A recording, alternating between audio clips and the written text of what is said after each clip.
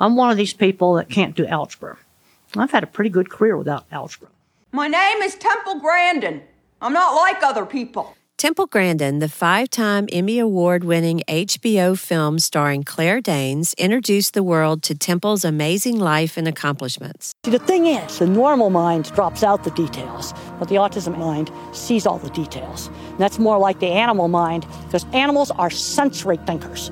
They think in pictures, they think in smells, they think in sounds. Temple is still writing, teaching, speaking, and consulting, and continues to be a difference maker, despite not being gifted with a mind for algebra. All I can say is you inspire me. Well, thank you very much. I'm Laurie Hood. Here's part 1 of our recent 4-part Animal Passion interview with Temple Grandin. I rewatched your movie for, I think, the 3rd time. Temple Grandin, and Claire Danes plays you. And I'm curious, did she study with you? What she did to sort of become me, I spent 4 hours with her one day, which she recorded, but I gave her all these ancient old VHS tapes. Oh. And she played them over and over and over again, working with a movement coach and a voice coach to learn how to become me. She spent hours doing that.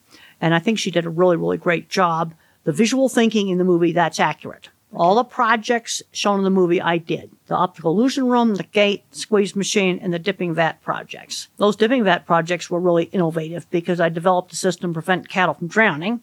And that bad situation when they put that metal plate in, that actually did happen. It did happen. Yeah, and then we took that out, and it worked just fine. The main characters, my mother, Carlock, and Anne, were shown really nicely.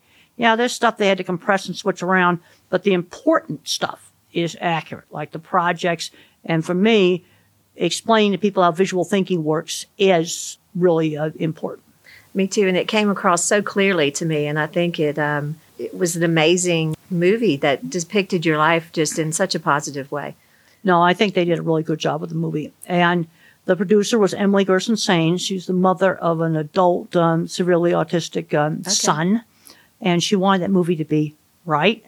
And it took 10 years to put the movie together to get Mick Jackson, the director. He just really knew how to put it together. And Christopher Munger, the writer. Now, he had a thing where on the movie set where they wanted me to get a nice publicity shot with this tame heifer there's a scene where Claire Danes is sitting by the pond and that brown, reddish heifer is there. She was a halter broke show animal. Well, they wanted me to kneel down and for a nice PR shot with the heifer. Next thing I know, she was rising up and rearing, and I'll see her underside. I turned around, and they'd scared her with reflector boards, which are white styrofoam panels the size of a sheet of plywood. Mm-hmm. And they assumed that since there were white panel trucks all over the movie site, the cow would just think that styrofoam board was the same as a white panel truck. But it doesn't move like a white panel truck, because they would take this sheet, like a size of a sheet of plywood, and go and just yank it like that. A truck doesn't move like that. You see, when you think about it visually, the way you can take those reflector boards and you can twirl them all around, like those sign twirlers. Okay, now I'm seeing in my mind sign twirlers. Those signs are made out of the same board the reflector boards are made out of. And that reflector board doesn't move the same way as a white panel truck would move. And that was not a very safe thing to do. And I had another experience with drones. And I think we need to be working out carefully to get horses accustomed to drones. If you have a drone way up high and you slowly lower it, horses and cattle look at it. But if you come across this way, so they got the horses totally spooked with drones. I know. And, okay, you're riding a horse, and then a drone comes in like a plane coming in for a landing, and you're riding towards it. Yeah. What we need to be doing is carefully habituating to the drones. I want to ask you some personal questions, if you don't mind. Okay. I would love to know some of the animals that have influenced you. I read about your dog, Andy, and that seemed to be a major one. Well, and then there was Bay Lady, who was a horse I rode. You know, when I went to the special school, and a horse named Bay Lady, and I had a roommate named Carol, and she was also into riding. And riding was one of the few places where I was not bullied and teased. You know, some other activities that were free of bullying, like electronics and model rockets.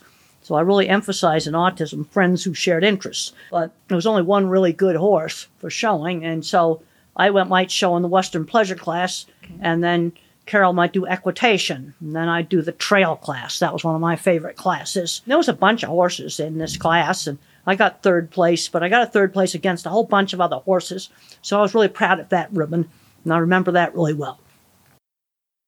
What we normally do is I ask a question, you quickly give me an answer.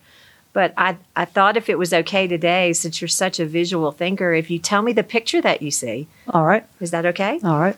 So what pictures come to mind when I say your favorite horse?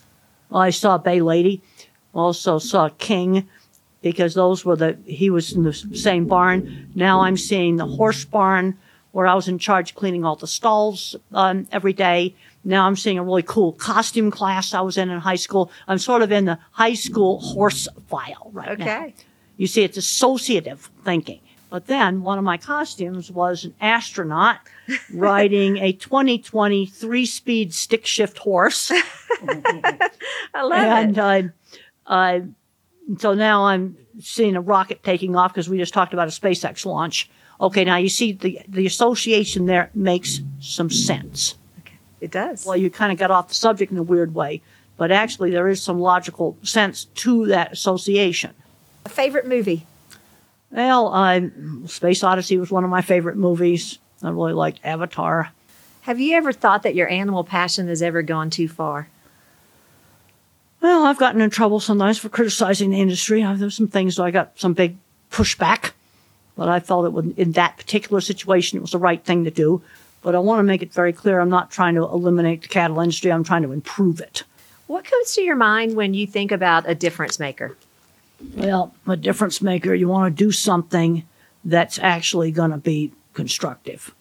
There's too many things that people make a difference and it's something destructive. Okay, my mind thinks in specific examples. So at the age I'm at now, having been around for about 50 years professionally, is I get really happy when a mom says, my kid went to college because of one of your books. That's something real. See, I don't think in the abstract. What are real things that we can do? That has to make you feel so good. And you clearly are a difference maker for not only people, but animals. And we're so glad that you're in this world. Well, thank you. Check out part 2 of our interview where Temple recounts how difficult it was for her to break into and ultimately excel in an industry dominated by men. I can see a shoot just as a cattle will because that's something my autism lets me do. You wacko. I know my system will work because I've been through it 1,000 times in my head. And for more information about Temple, go to templegrandin.com. For more information about Aliqua, go to aliqua.org. I'm Laurie Hood. Thanks for listening.